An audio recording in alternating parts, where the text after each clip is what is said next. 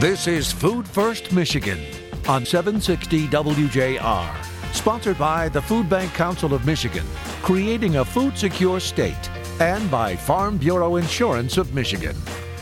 Now here are your hosts, Dr. Phil Knight and Jerry Brisson. Welcome, everyone, and thanks for listening. The tipping point is that magic moment when an idea, trend, or social behavior crosses a threshold, tips, and then spreads like wildfire.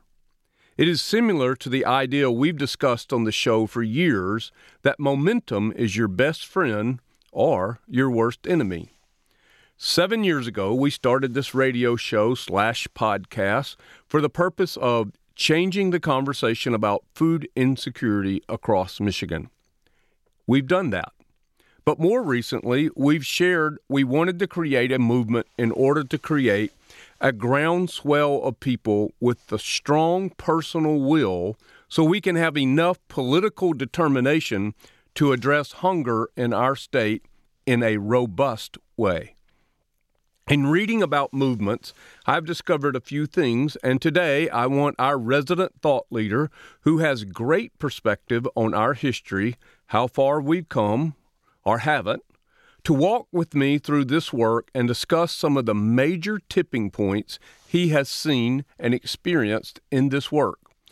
We will address the opportunities we are seizing currently and perhaps what we have to do to create the movement large enough to create a food-secure state. I believe we could be close to a tipping point where the greatness of the idea tips forward and enough positive momentum is created.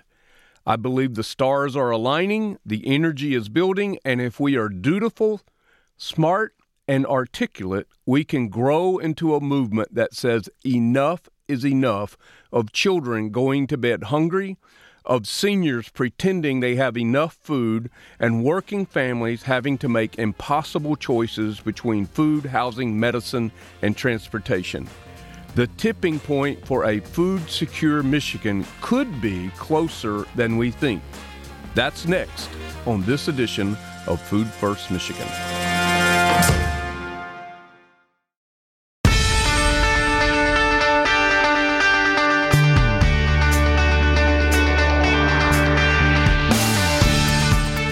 Welcome back, everyone. Jerry Brisson in the WJR studio here. Jerry, great to see you in your Food Bank Council of Michigan swag. Yeah, I had to wear it. It's what we got at our final board meeting of the year in 2023. I still can't believe it's 2024.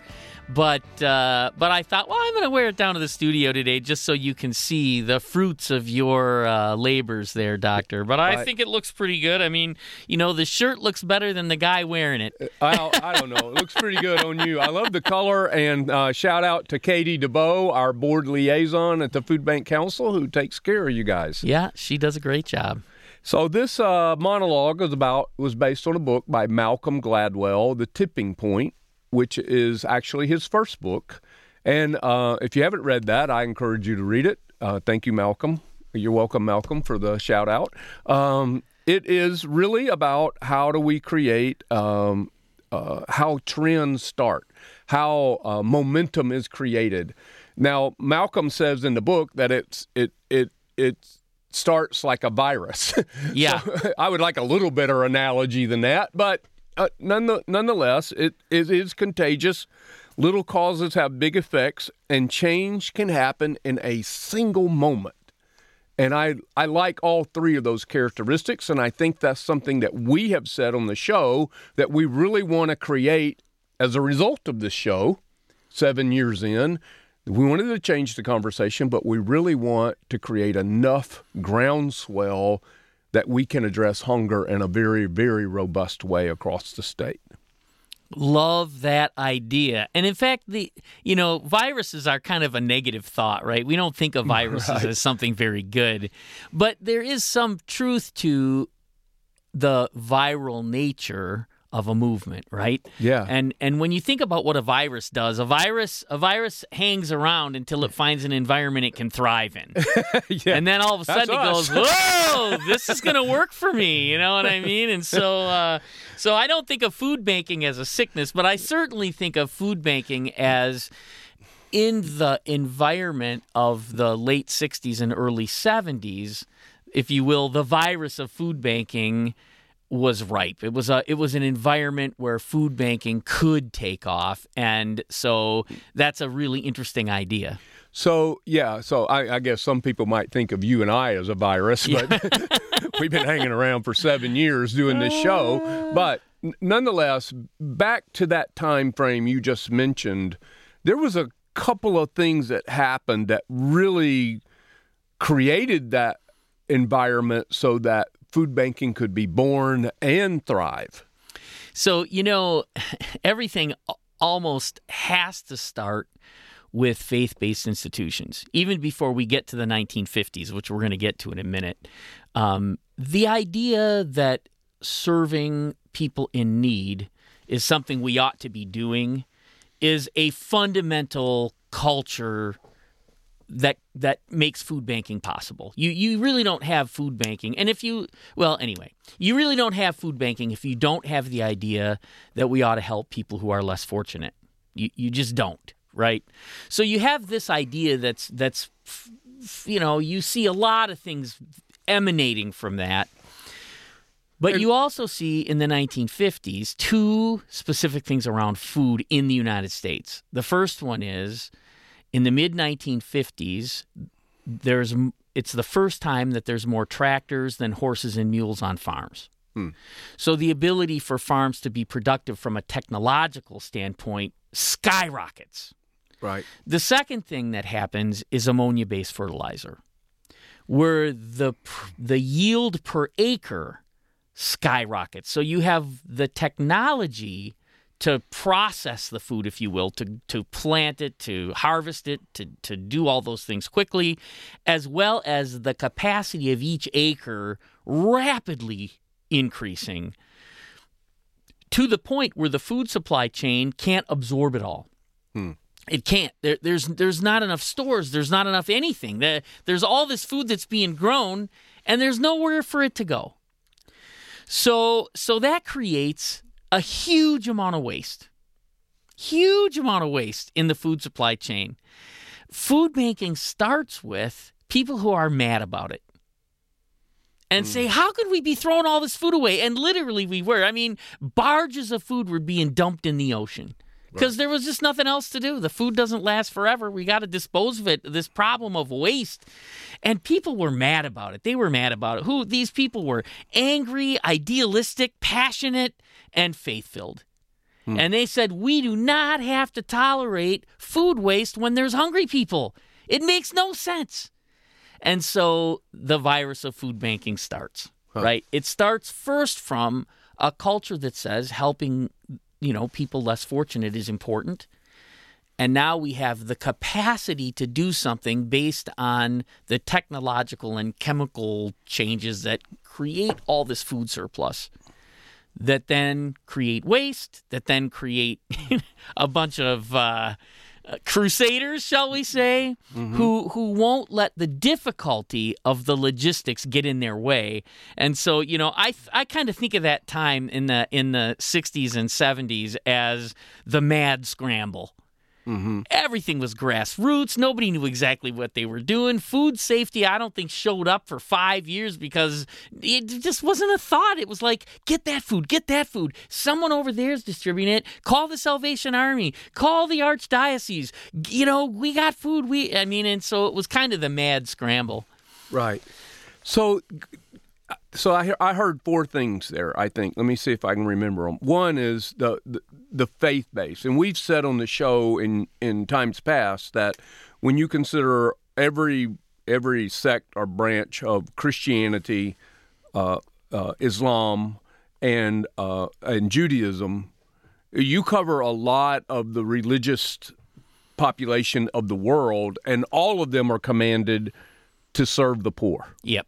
So you got a vast amount of humanity in your ranks right there, right?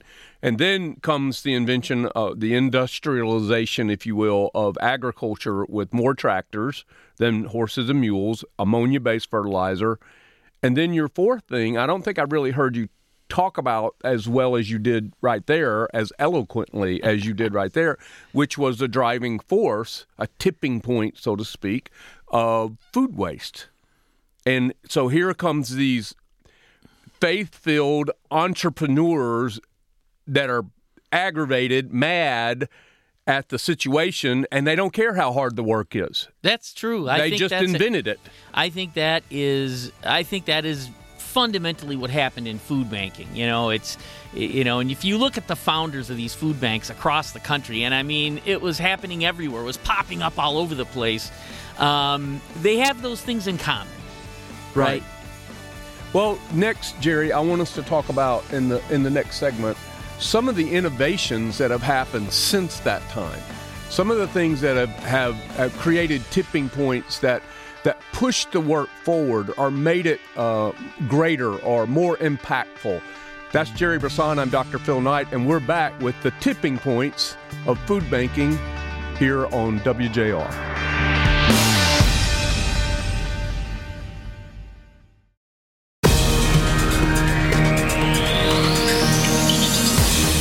Contact the Food Bank Council of Michigan at fbcmich.org. Now back to more Food First Michigan with Dr. Phil Knight and Jerry Brisson.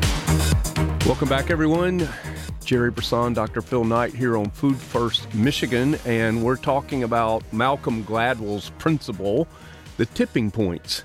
And Jerry, you did a great job, I think, of laying out you put the cookies on the right shelf so that I could understand some of the basic development or tipping points that happened to bring about food banking and why it's thrived from its origins. But moving forward, there's been some things that have happened in our history back then and even more recently that gives us hope about this work and what it can do and mean for people who are struggling with access to the food they want and need.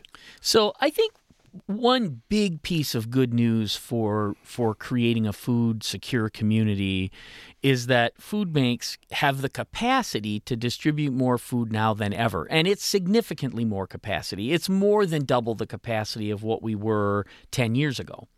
So you say, okay, well, and so is that part of a tipping point? I think it is, because you can't really funnel more food into a system where there's no capacity to do it. Well, it was the same thing you talked about in the last segment when we were growing all this additional food, but there was no infrastructure to support the distribution. There wasn't enough stores, not enough, drivers and trucks and all the things it takes to get the food moved. Here, within 10 years ago, you're saying our capacity has grown significantly. And I'll just remind everybody that about average, food banks in America are about one generation old, right. 40 years. Yeah. So you're talking about a fourth of our history where we've really increased our ability to distribute more food. Well, and here's what I think builds that tipping point, right? So you start this whole idea, which in a phase which I kind of call the mad scramble. Right. Nobody knows what to do. They just know there's all this food going to waste. They don't know what to do, and they start to talk together and figure out the logistics of food banking. What becomes the core of the work in terms of food safety and capacity to move lots of food to lots of different places so that you have a community infrastructure that can do the work. That's the mad scramble. Right. There's less emphasis on policy and more emphasis on how the heck do we get this done. Very operational. Totally right. And it's the fog of war, right? What do we say? In the land of the blind, the one-eyed man is king. Right. So it was the land of the blind, and you had a lot of one-eyeders going, okay, how about if we try this? But eventually you get professional, right? Eventually you move from that mad scramble to professionalism. Mm-hmm. And so, America's Second Harvest is created, which is now Feeding America, the National Food Bank, as a place to share ideas and as a place to create national policies and practices that help food banks do a better job. They get beyond the mad scramble and into this is how a professional food bank needs to operate. That's a big step. And again, when I think about tipping points, I don't believe food banking could get further without that really important step of moving from the mad scramble to what does a professional food bank really have to look like. So I think that's a big part of what's enabling what I think is what you said, the tipping point for the next big success. Wow, that's pretty well. That's insightful because I happen to agree with it. It's always easier to see it that way when you agree. I think that's true. So when I came into the network some 9 years ago, I could see some of the shift happening. There were these entrepreneurs who started their food banks, and they were retiring. They were phasing out, so to speak. And, consequently, what made them great in the beginning was also hindering the work at the present. So they were very competitive, which you had to be to start something like this. They were very territorial. You can't come into my area. I'm not coming into yours. There was all that going on. And it was not the idea that we have that we're not going to get this done alone. And so it's given the opportunity for a different kind of leader to come in to sit in these chairs that lead the food banks, the 208 food banks in the Feeding America network nationwide. Well, and when you're the one-eyed man who's king, it's hard to give up your throne. I mean, it's hard to hear somebody say, hey, maybe you can't see everything the way you think. So, but that's going to be part of the dynamic always, right, is what do you do with the successfully ignorant? I mean, it's a hard thing, right? But there are, a certain amount of ignorance created a certain amount of success. If you don't know the trouble ahead, you just forge ahead anyway. Well, I think that group was extremely entrepreneurial, had to be, and determined. Yeah. And again, as the work developed and changed and innovations were coming, it was difficult for them to leave those characteristics behind and adjust and adapt. So most of them have now just kind of phased out. They've gotten old enough that they've retired, and there's a new leadership now in place that is less like that and more collaborative, but probably not as collaborative as we need to be in order to really get to the next to complete the mission, so to speak. So that's a very huge tipping point. Well, and innovation requires humility, right? You can't be innovative if you aren't humble, because if you think you got it all, you're not going to get the next thing. So I think it is true that our ability to really be honest and self-reflective, and it comes with professionalism, but it also comes with putting the community first. And I will say that is one of the things that's moving the tipping point further is our deeper understanding of community and impact. But I've got a few more that come before that. Okay. Do we got time for one this segment? You got time for one more right here. Okay. So the next... But be succinct. Yeah, well, good luck. Everybody hang on. We're going to try. There could be an explosion of some kind in the studio. So the next thing is crisis. Crisis creates a tipping point. And when we think of the Great Recession and we think of the pandemic, both of those crises forced growth on food banking. It wasn't something anybody chose. You had to do it. You had to do it. And there was nobody else to do it. And again, when you think about reaching new thresholds, what you have to learn in a crisis can drive innovation more than any other single thing. Mm-hmm. And so I will say, this is where the virus, again, analogy really works for me, is when your body goes into crisis and has to fight that thing, you get stronger. I mean, theoretically, it's right. Okay, you'll do better with that virus the next time, right? And so the systems that were built to serve the community were pushed beyond any rational thought about what they could be by crisis. And that taught us a lot. And we're still learning from those things. How do we really be our best in our core work. And I think that does add to what makes the next tipping point. Excellent. We've been doing this show for 7 years together, working together for 9, and I don't think I've really ever heard you share that out like that before. I got to keep something back, Doctor. Otherwise, you're going to cancel the show. Well, people ask us all the time, you've been doing this show every week for 7 years. Don't you run out of things to talk about? I'm like, no, Jerry never runs out of things to talk about. So we're going to keep talking on the other side of this break. That's Jerry Brisson. I'm Dr. Phil Knight. Thanks for listening, folks. We'll be right back.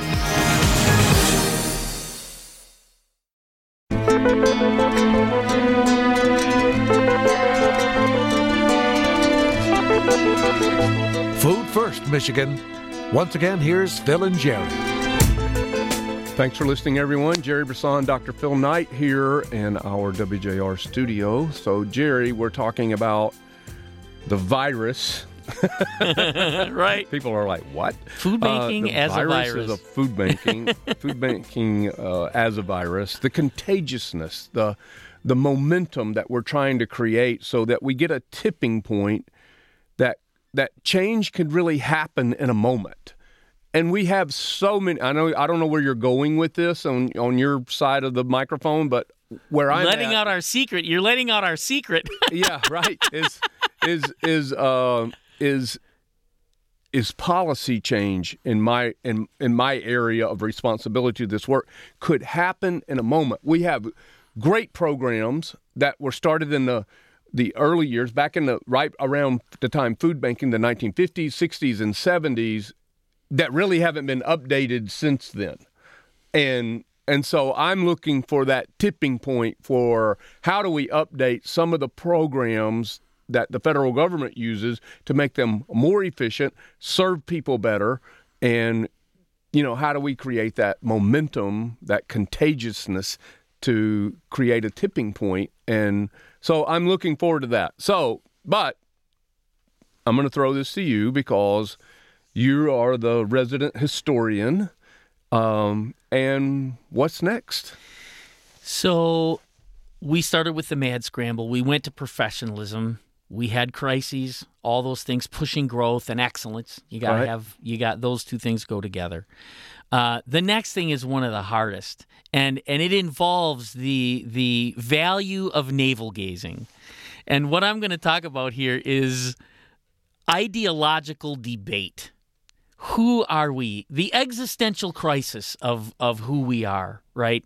And you have to go through that to get to the tipping point. You have got to look internally. You've got to look at your own waste. You've got to look at the ideas that didn't come to fruition that the way you thought they would. You have to look at how are you spending your time and energy, and food banks are doing that and coming up with all kinds of different answers and things to argue about, and there's people approaching it from the left and the right and a few from the center, and there's this ideological debate happening. What should food banks really be doing, and how do we do that better together? It is a huge conversation, but it's a very important conversation that I hope will push us to the next level of understanding and a new paradigm for how we talk about the work, because I think that will get us to a tipping point. So I'm going to tease a little bit about that, right? If everyone does whatever they want and there's no rhyme or reason to it and there's no clear definition of success, you can build a lot of capacity to move a lot of food, but you're not really going to solve the problem of food insecurity that way. At some point, you have to be able to lay out, here's what works and here's what doesn't work as well, and it has to be quantified and measured. You have to have impact models that help you really deeply understand the difference you make in people's lives through what you're doing. None of that was being done before. None, right? Right. But we know that if we're going to get to a tipping point, we have to have some answers fundamentally to the question, how does this make a difference for people? And specifically say, how it empowers people to be their best selves. That's the new paradigm that we need to be invested in, right? So we've learned a lot from what we've done in the past, but to grow into a place where there's a movement big enough to pull us forward, we have got to be able to answer some really fundamental questions about what difference does this make? And we can do it. We've talked a lot about the difference this work makes on this radio station, and you're our listeners, so you're probably thinking, I can't believe people just don't listen to you guys. I mean, we think that too. True.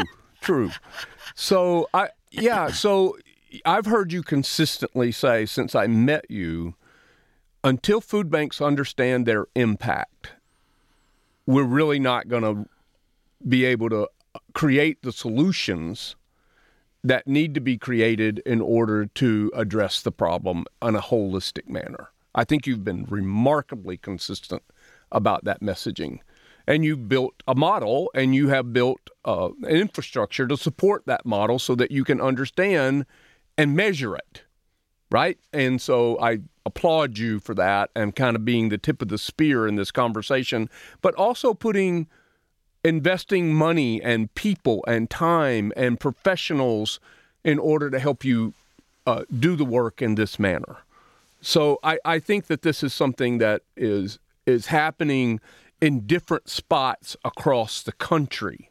I don't think it's happening collectively yet. We're not at that tipping point. But I think it's coming. I want it to come. I wish it'd hurry up and get here.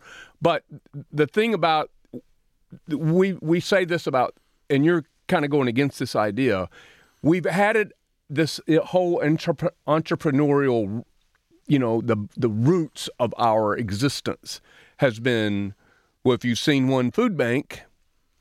You've seen one food bank. And what you're saying is, in certain aspects of this work, if you've seen one food bank, you've seen every food bank. And that did happen in that stage of professionalism where food banks didn't do whatever they thought was best for food safety. There were standards developed that said this is what food safety has to look like, right? Right. There were standards developed for how much it costs to distribute a pound of food, right? There were standards and benchmarks developed around fundraising and other things that helped us understand what good performance looks like, right? So the idea that when you've seen one food bank, you've seen one food bank has been diluted pretty steadily to, well, there are standards that food banks live by, and the new charter that we just all agreed to is part of changing that paradigm from everyone's their own sort of, wild, wild west idea of any idea is a good idea, just do your best, to, well, no, if we really want to end hunger, if we really want to create food security, there are probably standards for this that we need to think about. Think about nutrition and how it's entering our conversation. 10 years ago, hardly anybody talked about nutrition, and now we all see the value of how does chronic disease increase food insecurity, and how food is part of the mismanagement of chronic disease, right? We know that's part of what we have to address in food banking because we're in the business of food as medicine, and that whole conversation is developing paradigm shifts around how we need to think about the food that people want and need, right? So essentially, Jerry, what you're describing to me is, I don't know the scientific term for this, but we're essentially altering our DNA. Yeah. Because when these entrepreneurs started food banking, they had some principles that they lived by, which one was any calorie solves hunger. Right. Potato chips or carrots, it doesn't matter. Yep. So whatever food came in is what the food that went out. And now you're saying, in a lot of different areas of food banking, we're having the right conversations to say, well, wait a minute. What does it mean to the people we serve? That's the difference. That's the paradigm shift. How does what we do make a difference? And some of what we do makes a difference in ways maybe we shouldn't be so proud of. at the same time, we have to respect the dignity of people who want potato chips. It's, you know what I mean? There's this balancing act, but that conflict, that ideological conflict, is really important because it forces us to better define what is the impact that we want to make. What is our relationship with the people we serve, and how do we maximize both of those things to create the best community possible? So that's, I do believe that forces different partnerships. It gets us in with healthcare. It gets us in with education in different ways. It broadens the people that need to be part of the conversation, and broadening the number of people is what a movement looks like. Right. I love it. I love it. Jerry Brisson, Dr. Phil Knight, we're back for another segment with you. You come back and be with us.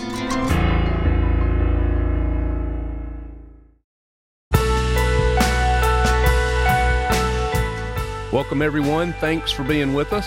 I love this show, Jerry. I love the book by Malcolm Gladwell, The Tipping Point, and it's meant a lot to me in these recent weeks because, all of us experience some setbacks, difficulties, and, criticism and leadership. That's what leadership is, right? I mean, it is the cross of leadership is criticism. And, and if you're not out front, you're really not leading. And I really think that this show and a lot of the work that's being accomplished in Michigan is helping the entire nation in our effort to create a food secure, not a community, not a state, but a food secure country. So one of the sayings that really resonates with me of late is, if you want to go fast, go alone. If you want to go far, go together. Who said that? I didn't, but you heard it from me. That's probably right. That's probably right. I mean, I didn't make it up, but I did say it to you. And maybe Rob Fowler said it at some point, No, I too. don't think he's that smart. But there's a cost, right? So when you go alone too far, it's the story of Icarus, right? Fly your way up to the sun until it melts the wax on your wings and you go crashing to the earth. I mean, going alone is all about, it's just a burnout process, right? So you have to go together. Going together requires a certain humility. It requires a certain admitting that you don't have all the answers. It requires a space for people at the table that you might disagree with significantly, and to really listen to them. And I talk about, you have to have curiosity, you have to have a sense of wonder and a sense of awe. When you deal with other people, you've got to wonder, and to hear them talk about their experience and what got them to where they are. It's got to come from a sense of, wow, what they grew up learning and what they've decided to do is so different from what I grew up learning and what I've decided to do. But somewhere in there has to be dignity. There has to be some acknowledgement of that person's life experience, whoever it is, right? So when we start talking with healthcare, the people that get into that work have a story. They have a story that brought them to that point, that told them that their energy ought to be spent in this space. And maybe some of that energy is financial. Maybe some of that energy is that's what their parents did and that's what they think they should do. Maybe some of that energy is built in a faith in institutions more than a faith in individuals. We don't know all of the stories that make up the people that enter that space. Mm-hmm. But as we get closer to people in that space, our opportunity is to absorb that information without judgment, to develop ideas that we wouldn't have if it weren't for the people in that space who have the values and the commitments and the desire, if you will, right, to be in that space. And so this isn't a Pollyanna thing. This isn't about, singing Kumbaya around the campfire, right? Right. There has to be an element of criticism and an element of, critique and accountability. But nonetheless, the first part of growing a movement has got to be humbly accepting you don't have all the answers. Well, we talked about the cross of leadership as criticism. And I think, that is what makes us better. But you have to be willing to endure it. If you're not going to subject yourself or open yourself up to it, then you won't receive the value of it. If you're not emotionally secure enough as a person, as a leader, then you won't. And we talked off air about Andy Fisher's book, Big Hunger, that criticizes much of what happens in food banking. And I said 8 years ago when I first read that book, I didn't agree with it. And now when I reread it, I agree with it more than I did then. Now, I don't agree with all of it by any stretch. But I think you have to be able to grow to the place where you can hear what other people are saying. They don't think you're doing well or right. And then learn from that and grow. So this comes back to the purpose of the show.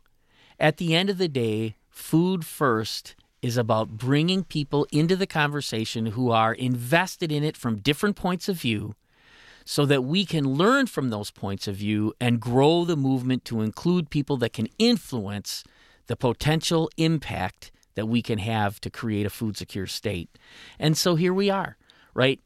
We are getting to a different tipping point. We can't say, it would be really nice to be able to say it's going to happen on June 15th. We can't do that.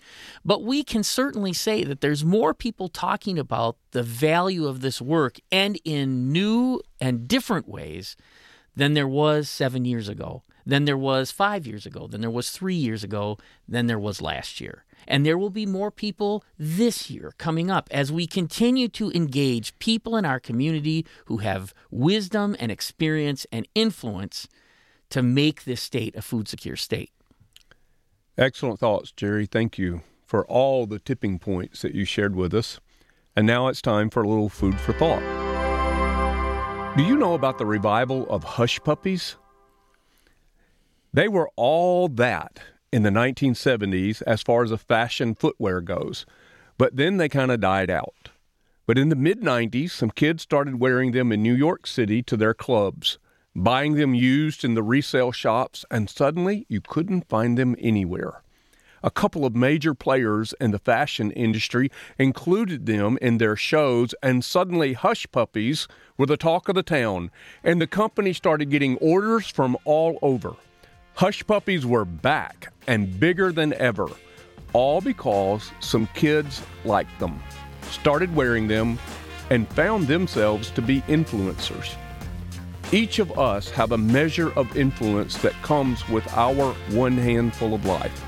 What if we used a bit of it to say, hunger is no longer tolerable?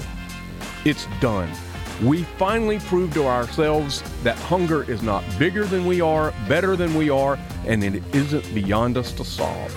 To do so, we need to put a pair of Hush Puppies on, so to speak, and keep food first, folks. Food First. Food First Michigan, presented by Farm Bureau Insurance of Michigan and by the Food Bank Council of Michigan, creating a food secure state.